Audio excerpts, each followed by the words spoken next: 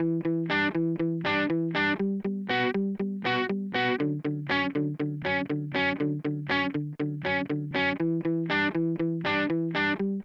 and welcome to the Fixing Healthcare podcast.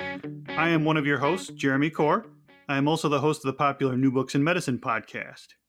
With me is Dr. Robert Pearl. For 18 years, Robert was the CEO of the Permanente Medical Group, the nation's largest physician group. He is currently a Forbes contributor, a professor at both the Stanford University School of Medicine and Business, and author of the best-selling book Mistreated: Why We Think We're Getting Good Healthcare and Why We're Usually Wrong. Hello, everyone, and welcome to our podcast. It's aimed at addressing the failures of American healthcare and finding solutions to make it once again the best in the world. In today's episode, Jeremy and I will dissect and discuss the best and boldest ideas from the first two seasons of the show. All 6 guests from season 1 were chosen for their expertise within the current healthcare system, while in season 2, which concluded last month, we interviewed 6 guests from outside the medical mainstream. Today's podcast is a bonus episode, which will examine the best ideas from seasons 1 and 2 while looking ahead to our upcoming 3rd season. Robert will weigh in from the perspective of the physician and national healthcare leader. I will provide the patient's point of view. As part of this episode, we'll ask you, the listening audience, to vote on what you believe were the most valuable ideas from the 2nd season and give us your own thoughts on how to improve American healthcare in the future. You'll be able to vote by going to my website, Robert Pearl MD, and clicking on the new Survey to Fix American Healthcare. In season 1, our guests delivered visionary plans for the future, drawing from more than 10,000 listeners and sparking a national debate. The best and boldest ideas were part of the first ever Fixing Healthcare survey. You, the listeners, voted for your 10 favorite solutions, and we begin this episode by announcing the winning ideas and discussing each of them. Let's get started with the 2 ideas from Don Berwick. Don is the founder of the Institute for Healthcare Improvement, or IHI, and a former CMS administrator. During our interview, he advocated for healthcare's now famous triple aim and called for a reduction in performance metrics for physicians. Let's play the clips. We need a system of 3 goals: a better care for people when they're in the care system, better health for populations, and lower per capita cost through improvement, not through rationing or withholding. That was the mission I brought to the Centers for Medicare and Medicaid Services when I took over in the Obama administration. The AAA became tattooed on every single person there: better care, better health, and lower cost. And here's Don talking about putting our nation on a, quote, measurement diet. We have made so many stupid rules, and those stupid rules have to be stopped, have to be taken down. Many of them are rules about metrics, which make no sense, metrics that don't help people at all, and that we need to put ourselves on a metric diet, a measurement diet. I've called for a reduction in the amount of measurement that's going on in American healthcare by 75% over a 4 or 5 year period. Robbie, in the Fixing Healthcare survey, listeners rated these ideas 10 and 8, respectively. Please tell us your thoughts. The triple aim addresses what some have seen as an intrinsic conflict for physicians between caring for individuals and entire populations of people. Don has emphasized that doctors need to do both. And as part of the process, physicians need to lower the total cost of medical care. Don was prescient when he and the Institute for Healthcare Improvement proposed the triple aim framework. In the short run, doctors can focus on one of the 3 and contribute to healthcare improvement, but if in the long run the other 2 legs falter, all patients will suffer as a consequence. The health of everyone is dependent upon the environments in which they live, and if healthcare becomes increasingly unaffordable, everyone suffers. The triple aim reminds me of a sign I saw at a Department of Health office in Oregon. At the top, it said in big, bold letters, quality, service, cost. And at the bottom, in small letters, pick any 2. We can do much better with the advances in the science of medical practice, and we must. As an example, it's less expensive to prevent a heart attack, stroke, or cancer than treat it. And we have massive opportunities to raise quality and lower costs by by addressing societal issues like smoking, obesity, and the avoidable medical error. This leads to the question of metrics. Don and I both know doctors, particularly in primary care, are frustrated by the large number of metrics against which they are being measured and how these performance numbers are used. To address these concerns, I started a series of articles last month on burnout. The first one focused on primary care and the topic of comparative performance reporting. In the article, I pointed out that the challenge of going on a measurement diet is that these measurements are proven to save lives. They're not just arbitrary metrics. As an example, success in treating hypertension is an important measurement. When doctors help patients control or reverse high blood pressure, 40% of strokes can be avoided. Combining blood pressure control with lowering blood lipids, that contributes even further. When doctors help patients normalize both these measurements, 50% of heart attacks can be prevented.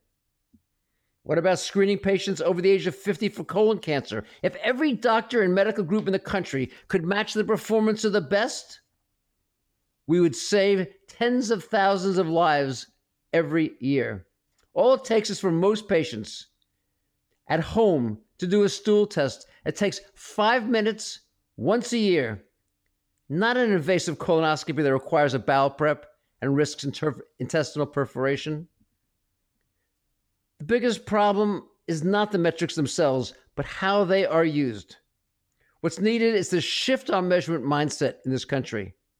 Monthly report cards that focus on those who are failing are not the best way to inspire doctors to change their behaviors.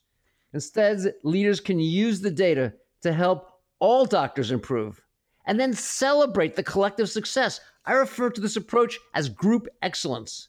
Done well, it would dramatically improve the health of the whole nation. In our final episode of Season 1, healthcare futurist Ian Morrison recommended that we put more physicians in leadership roles. Listeners ranked this idea at number 9.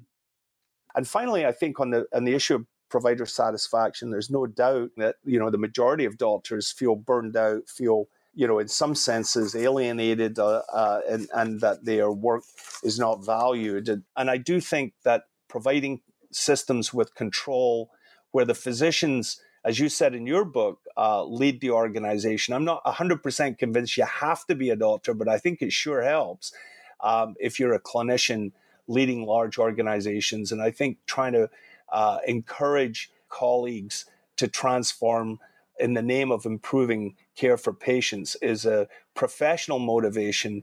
And these organizations need to be professionally led with that kind of ethos. Robbie, in your book Mistreated, you wrote extensively about physician leadership. In fact, you called it one of the 4 pillars of healthcare transformation. What are the benefits of this idea and what are the barriers? I concur with Ian that it would be beneficial to have more physicians in leadership roles rather than just hospital administrators or insurance company executives.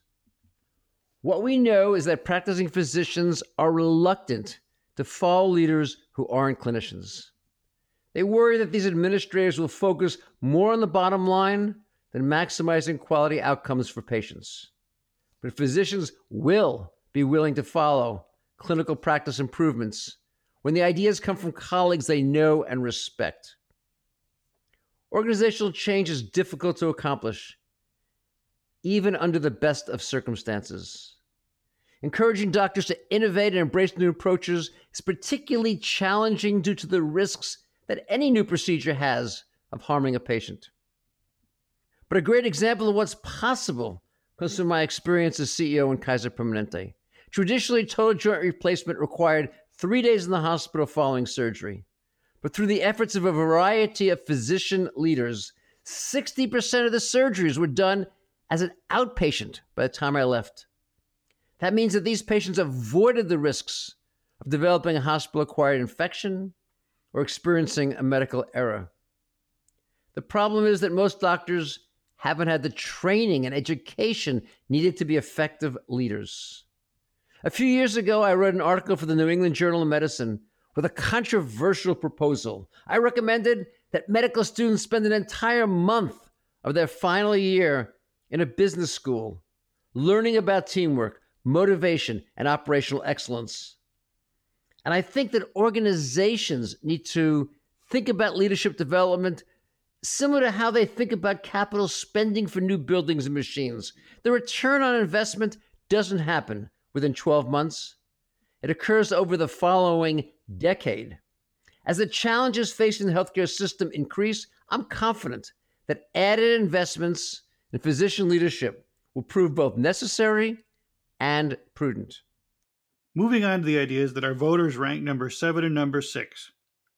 Both have to do with the role of technology in healthcare. Dr. Eric Topol, the health tech expert and best-selling author, and Zubin Damania, known to his army of followers as ZDoggMD, weighed in on healthcare's outdated technologies. Dr. Z wants to give patients more digital choices and greater convenience. He says, go where the patients need us. Telehealth, visit, phone, email, Skype. All those things are where our patients want us, but instead we're stuck behind a clunky EHR it looks like it was built in the 90s or worse. It looks like it has a DOS prompt. Go where they need us.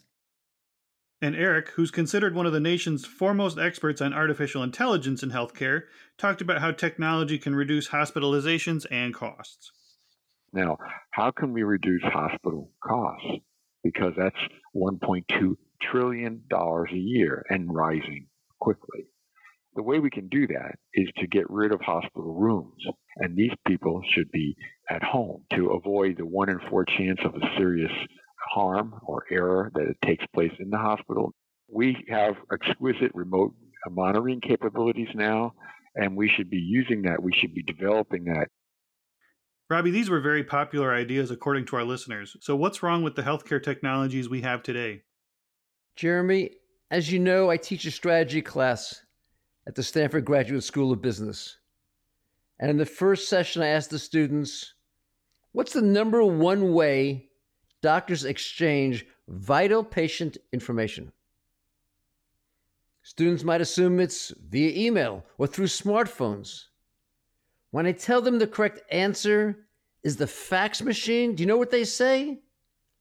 What's a fax machine? Healthcare technology remains left over from the last century. We need to bring IT into the 21st century. Like Dr. Z, I believe we need to offer patients the same convenience in their healthcare that they demand from every other industry, including finance, travel, and retail sections. Patients should be able to make appointments online, review their medical information 24/7, and communicate with their physicians through secure email and video rather than having to miss work or school to drive to the doctor's office. In addition, making electronic health record systems easy to use for both physicians and patients will be essential.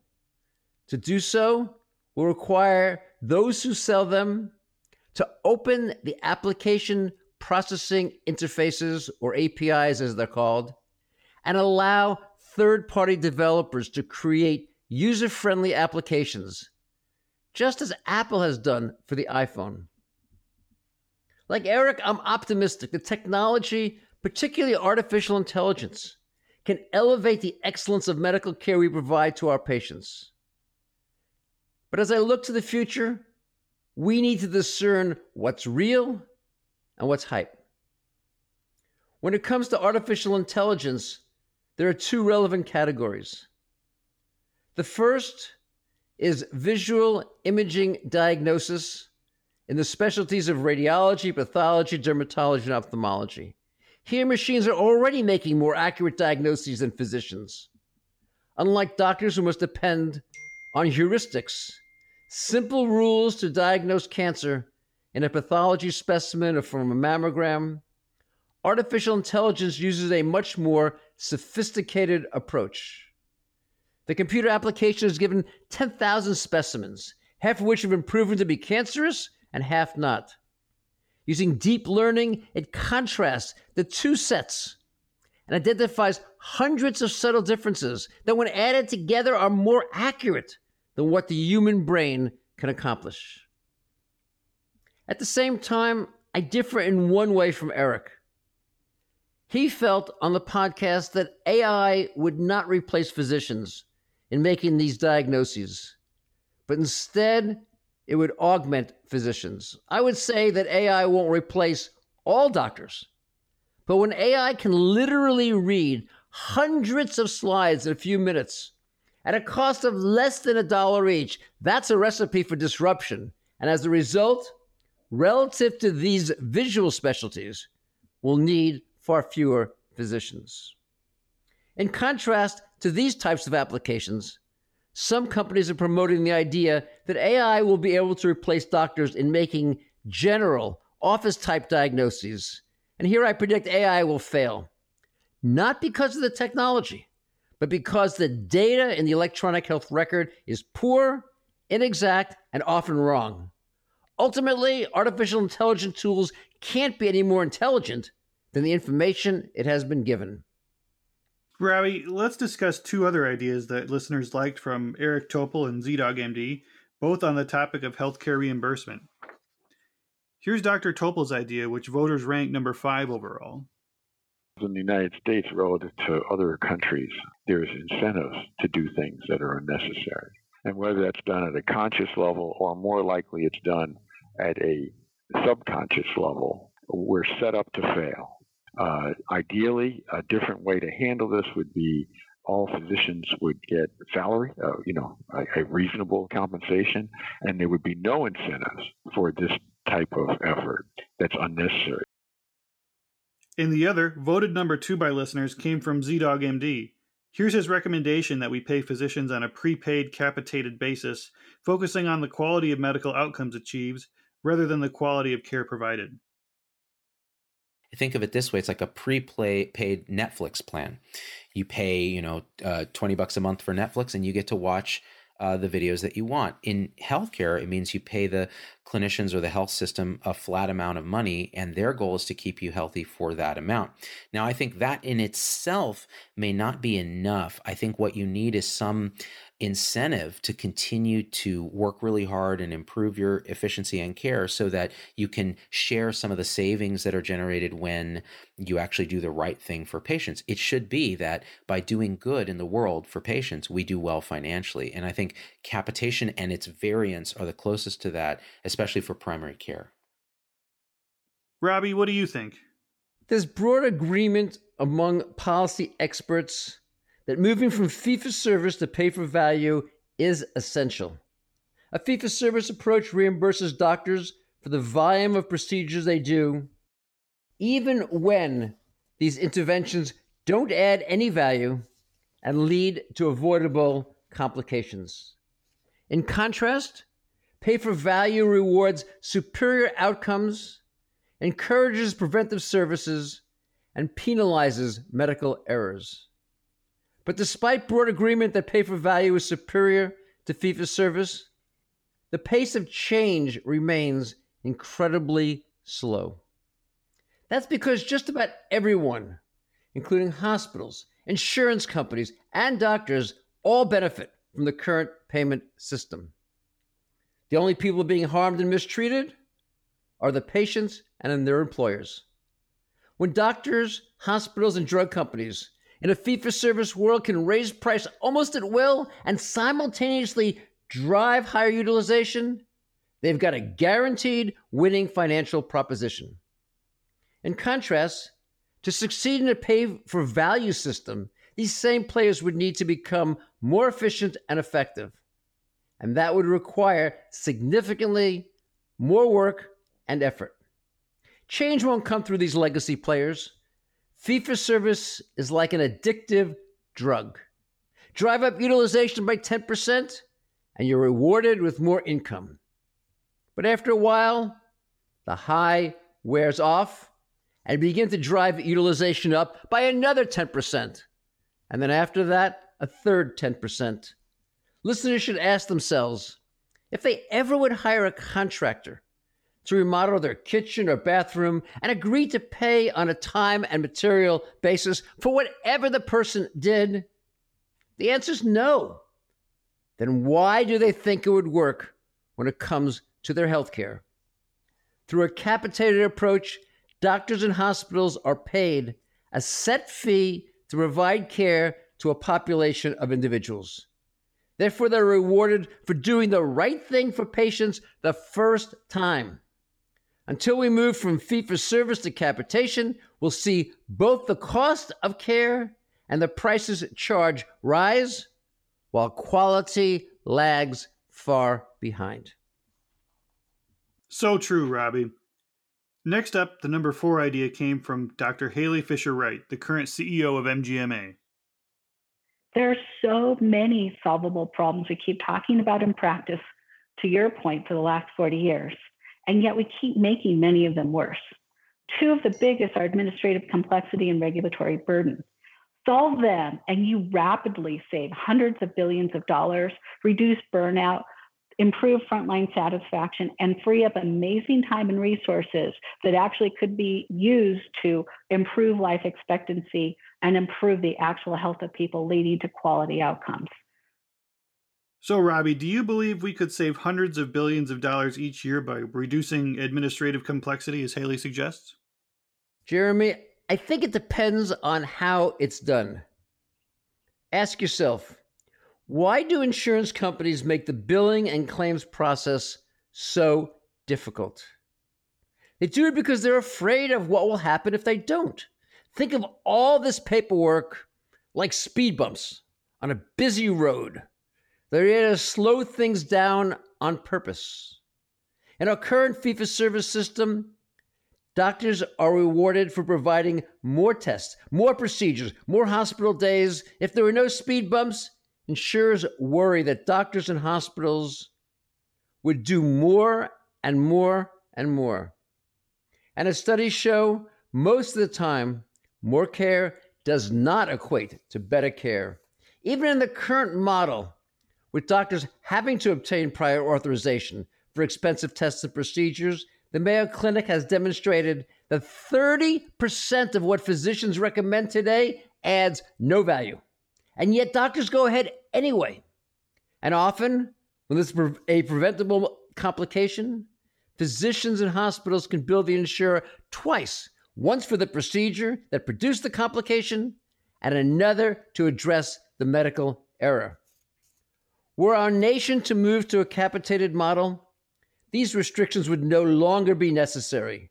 More importantly, people's health outcomes would improve, since physicians would now have a financial incentive and added motivation to focus on prevention, avoid complications, and eliminate medical errors. The third most popular idea on the Fixing Healthcare survey once again came from ZDoggMD. In episode 1, he told us that American healthcare desperately needs more primary care physicians. So the first thing we're going to do is we're going to invert our healthcare system from a sick care reactive system that puts Band-Aids on problems and sends them back into the street to a focus on actual healthcare, prevention, education, etc., that actually keeps people out of trouble. And in order to do that, the first thing you have to do is start inverting the problem we have in this country, which is too many specialists and hospitals and not enough primary care prevention, OB-GYN, pediatrics, geriatrics, family medicine, internal medicine, etc. Robbie, how do we start inverting the problem, as Zubin put it? I concur with ZDoggMD that our nation has too few primary care physicians. Studies have demonstrated that primary care has a 5 times greater impact on life expectancy and overall health than specialist care. And yet just 4% of all healthcare spending is on primary care. Imagine what could happen if we increase those dollars, let's say to 6%, and reduce the number of patients each primary care physician had to see each day by 1/3. Imagine how many heart attacks, strokes, and complications from diabetes could be avoided if doctors had more time with each patient. With higher salaries and more support, primary care could attract more medical students and keep more of today's physicians from burning out or retiring early.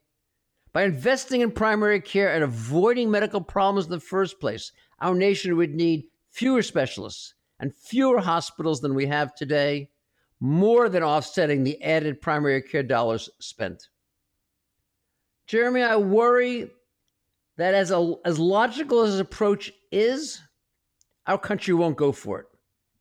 In the U.S., primary care is not given the respect it is due.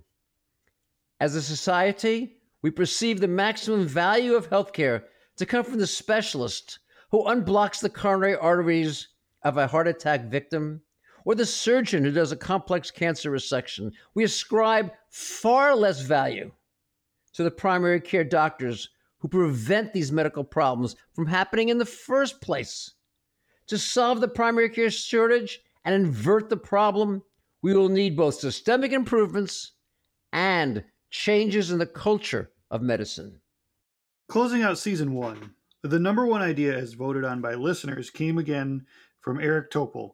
Robbie, as you remember, this one surprised both of us. Let's take a listen. The United States is the only country that does not provide health care to all of its citizens, and that needs to be fixed. We can't address the reduction in these critical metrics unless we provide health care equitably among all U.S. citizens. So, step number one. Robbie, you may recall that we wrote an article in Becker's Hospital Review about this idea.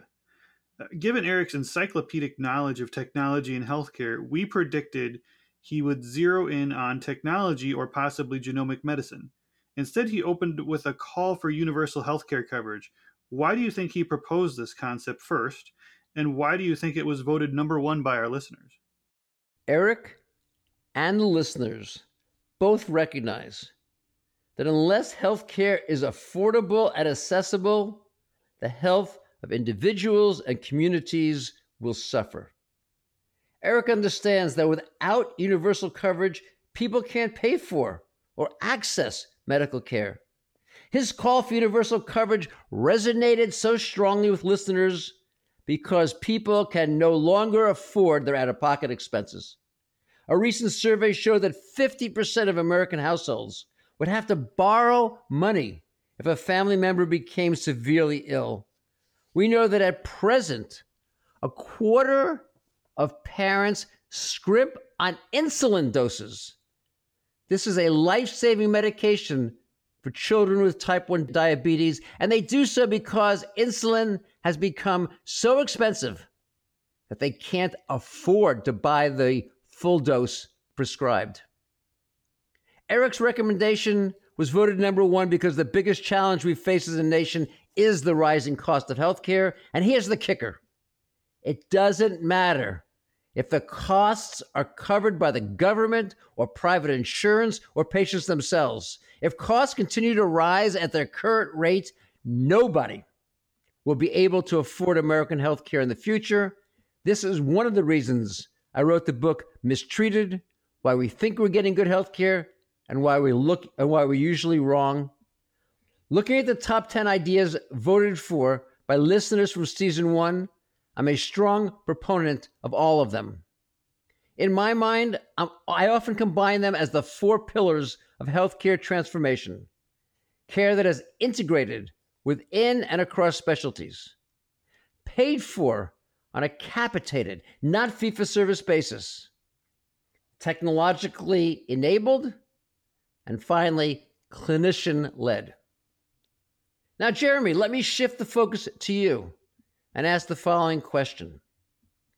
Thinking back on the entire first season, which ideas resonated most powerfully with you as a patient?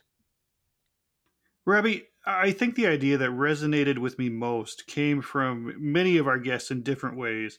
Z-Dog, Dr. Fisher-Wright, and Dr. Feinberg all discussed focusing more on primary care as a preventative concept. Haley and Z-Dog both discussed patients having skin in the game with empowered partnerships, where doing basic things like eating right and exercising with the help of primary care would keep them from spending more downstream. I also really like how physician burnout was addressed. As a patient, when I'm talking to my doctor, I want them to be engaged with me and listening to me. Dr. Zev Neuer said it best: you don't want a doctor who's burned out standing over you in the operating room. Dr. Topol said that burned out physicians are twice as likely to have medical errors. I also really like increased use of technology, such as telemedicine and wearables, to drive down the cost of care. And I know this concept came from season 2, but Elizabeth Rosenthal's patient advocacy really resonated with me. I believe that episode is must listen for every healthcare consumer in America. She does a fantastic job of addressing how patients can find the best price and how to fight unreasonable medical bills. Jeremy, what do you believe is the role and responsibility of the patient in solving the current healthcare crisis?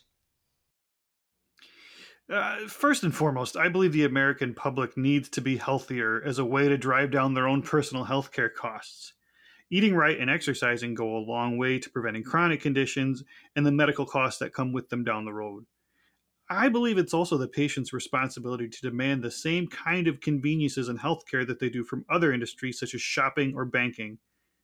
Patients need to shop around to ensure that they are getting the best price possible. Also, if they get a bill in the mail they don't understand, or if there are outrageous charges, call in, ask questions, and make sure they understand what they're paying for. Patients need to stop accepting the bad current state of American healthcare. Robbie, what an incredible first season that was. And if you, the listeners, want to see how the voting played out for the first ever Fixing Healthcare survey, you can check out the top 10 ideas at www.robertpearlmd.com. Now let's turn our attention to Season 2. We realized after Season 1 that even the best ideas would make no difference unless they could be implemented. And given how little progress our nation has made towards improving health or extending life expectancy over the past decade, we decided to invite guests from outside the healthcare mainstream to share their thoughts on fixing healthcare. Here are a few of the highlights. From India's top cardiac surgeon, Devi Shetty. If a solution is not affordable, it is not a solution. There is no point in we talking about all the advances in heart care or a cancer care if 90% of the world's population cannot afford it. I did my first heart surgery in Calcutta, and the patient paid $2,000 for the heart surgery. 30 years later, we are doing the same heart surgery for less than $1,200. Robbie, tell me what was costing $2,000 in healthcare 30 years later is costing $1,200. From business consultant and Stanford professor Chip Heath. When we approach a change situation, things may look grim, but even in the grimmest situations, there are bright spots. There are some people that are already making progress on making the change. From patient advocate and Kaiser Health news editor, Dr. Elizabeth Rosenthal. This sounds like terrible advice to give someone who's about to have a baby, but I think my advice is be careful. When someone says, do you want the nice nitrous oxide? Do you want the birthing tub? Do you want a private room? You have to say, okay, well, how much is that going to cost? Because the last thing you want as a new parent is to end up with a $10,000 bill you didn't anticipate. From healthcare leader and recent author, Dr. Zev Neuwirth. The essence of marketing is all about understanding people, understanding their needs, finding customer segments, customizing solutions for those segments, delivering those solutions, and making sure that you're engaging your customers and continue to make your solution relevant to them. And if you think about it, that actually isn't all that different from the fundamental principles of medical care. From medical historian with an Oxford PhD, Dr. Lindsay Fitzharris. I think that the people who are, quote, the pioneers are they think fundamentally differently. Maybe they're a good combination of both analytical and creative. And again, they can think outside the box. And finally, social media's leading physician voice, Dr. Kevin Foe. Clinicians need to use social media to make our voices heard. Our healthcare world is changing by the day. There's going to be some seismic changes in the coming years, and I think it's important for practicing clinicians to share their story and have a voice in that conversation. Now that you've heard from our 6 most recent guests, we have a special request for listeners. Robbie and I needed your help to determine the best ideas and strategies presenting on Season 2 of this podcast. That's why we're launching the new survey to fix American healthcare. This time, we want you to imagine it's the year 2040, and the American healthcare system is now the best in the world. The question we want you to answer is this: how did it happen? How did the U.S. healthcare system go from the worst among the 13 most industrialized countries to the best in the world? In just a moment, we will present the strongest concepts from each guest on Season 2. You'll be asked to decide which of them is most likely to transform American healthcare in the next 20 years. Please visit robertpearlmd.com to see a summary of the ideas and cast your vote. Robbie, to help listeners understand the choices they'll be voting on, can you provide a brief summary of the two most important ideas you heard from each guest? It would be my pleasure. And listeners, remember, it's 2040, and we're looking back 20 years, asking you to decide which of the game-changing concepts from Season 2 led to the radical improvements in our healthcare that made it once again the best in the world. Let's begin with our first guest from Season 2, Dr. Devi Shetty, the heart surgeon and the founder of a dozen heart hospitals in India, with clinical outcomes as good as the best in the United States and at a fraction of the cost. Dr. Shetty was Mother Teresa's personal physician and is now the brains behind Health City, a new hospital in the Cayman Islands, just a 1-hour plane flight from Miami. The sophisticated and modern facility is built large enough to treat tens of thousands of Americans each year in the areas of cardiology, pediatric surgery, orthopedics, and oncology. The first game-changing idea that was inspired by Devi can best be thought of as global disruption. Every industry that's as inefficient as the U.S. healthcare system today ends up getting disrupted. Dr. Shetty offers up the perspective that Americans will decide to seek high-quality, more affordable healthcare from beyond the U.S. borders. So if you, the listener, believes that global disruption will be the process by which Americans improved the healthcare they received, you can vote for the idea when you complete the Fixing Healthcare survey. If that's not the idea you like the most, here's 11 others for your consideration. A second powerful concept from Dr. Shetty involves the use of 21st century information technology. On the show, Devi noted that today's clunky desktop computers are poor vehicles for assessing and updating patient health information. On the other hand, doctors look at their smartphones 200 times a day and find the experience far less frustrating. That's why he created a smartphone and tablet-based IT system in his hospitals. He believes these mobile technologies will drive global healthcare change and allow doctors to elevate the quality and convenience of the healthcare they provide.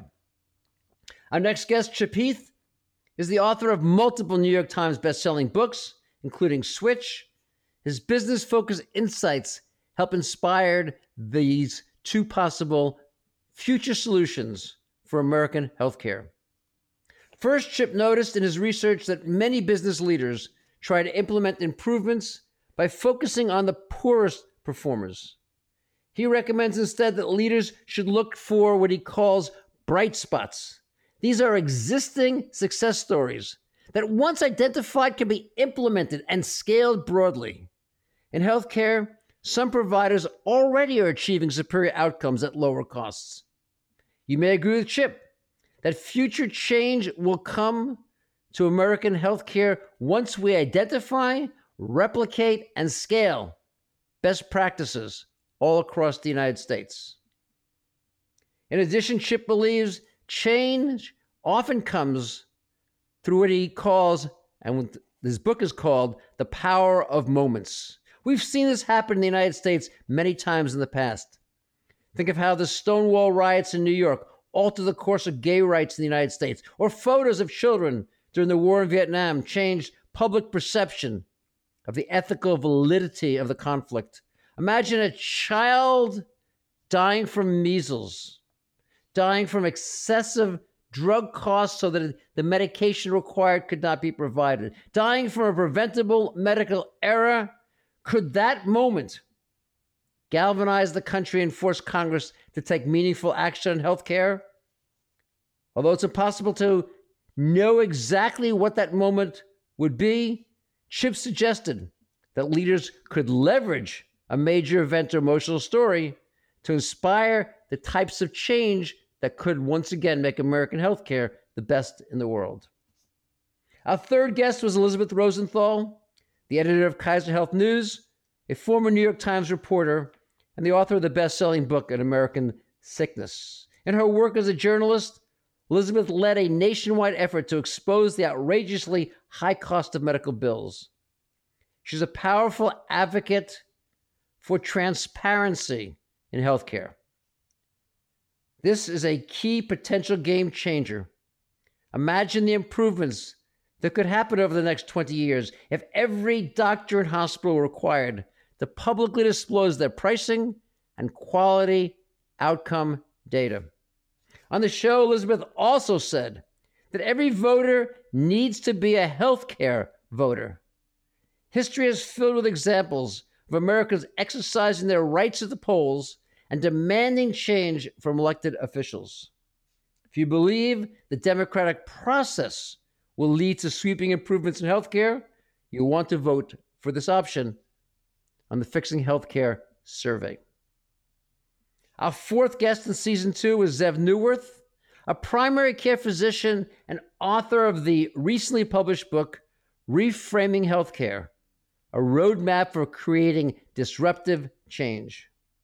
Based on his research, Zev believes American healthcare providers should adopt what he calls a marketing mindset. Applying this concept to the future, we can imagine that implementing this approach led to putting patients first and delivering a more consumer-centric and customized version of American healthcare. From Zev's perspective, patients are already moving in this direction through expanded use of retail clinics and telemedicine. The next game-changing idea, inspired by Zev, deals with the physician burnout crisis. Today, primary care physicians in particular feel underpaid, understaffed, and report high levels of dissatisfaction. Possibly the solution to many of today's healthcare woes will be that physicians rally together, come together, and demand change on behalf of themselves and their patients. Our fifth guest from season 2 was Lindsay Fitzharris, a medical historian with an Oxford PhD. She wrote a New York Times bestseller on the life of Joseph Lister, the Victorian-era physician who discovered antisepsis, revolutionized surgical practice, and became one of the heroes of modern medicine. Listening to Dr. Fitzharris, I was surprised how healthcare remains eerily similar to the past, despite the huge scientific advances of the 20th century.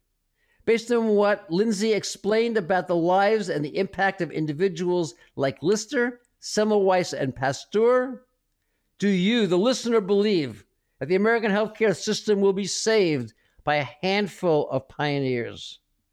These will be courageous visionaries who will transform healthcare by the year 2040 through their personal dedication and hard work.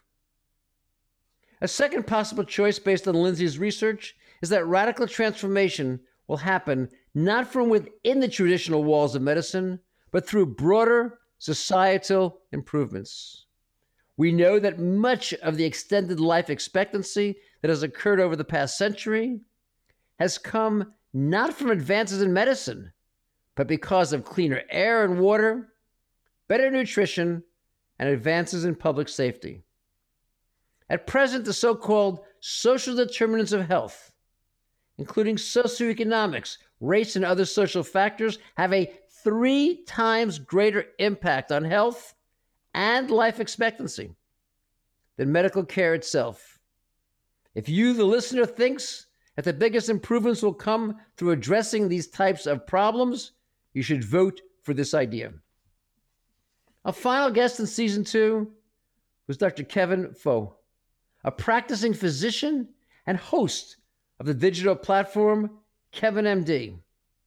Kevin understands that social and digital media can move mountains. He believes these forces can radically improve healthcare in the future. For example, Kevin notes that today's patients are researching their symptoms and diseases on the internet, whether doctors like it or not. Unfortunately, he points out that much of the information they find is misleading or totally false.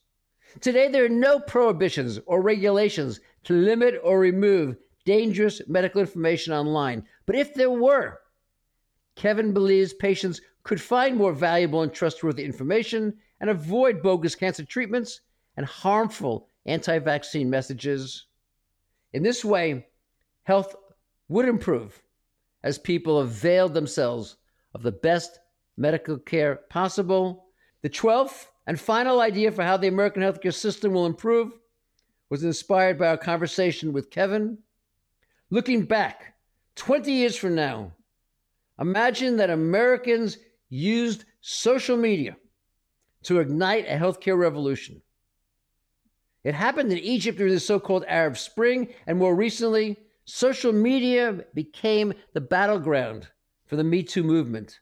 The voice of a single person may not be able to alter the future of medicine, but many voices banding together in social media could be loud enough to inspire change.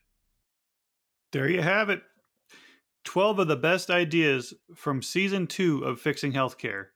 Now it's up to you, the listeners, to vote on which of these concepts will be the ones most likely to improve healthcare by the year 2040. Please go to robertpearlmd.com and vote for how you think healthcare transformation will happen over the next 20 years. And while you're voting on the best ideas from our guests, please add your own ideas for fixing healthcare. We will read the best listener suggestions during Season 3, which begins on September 10th.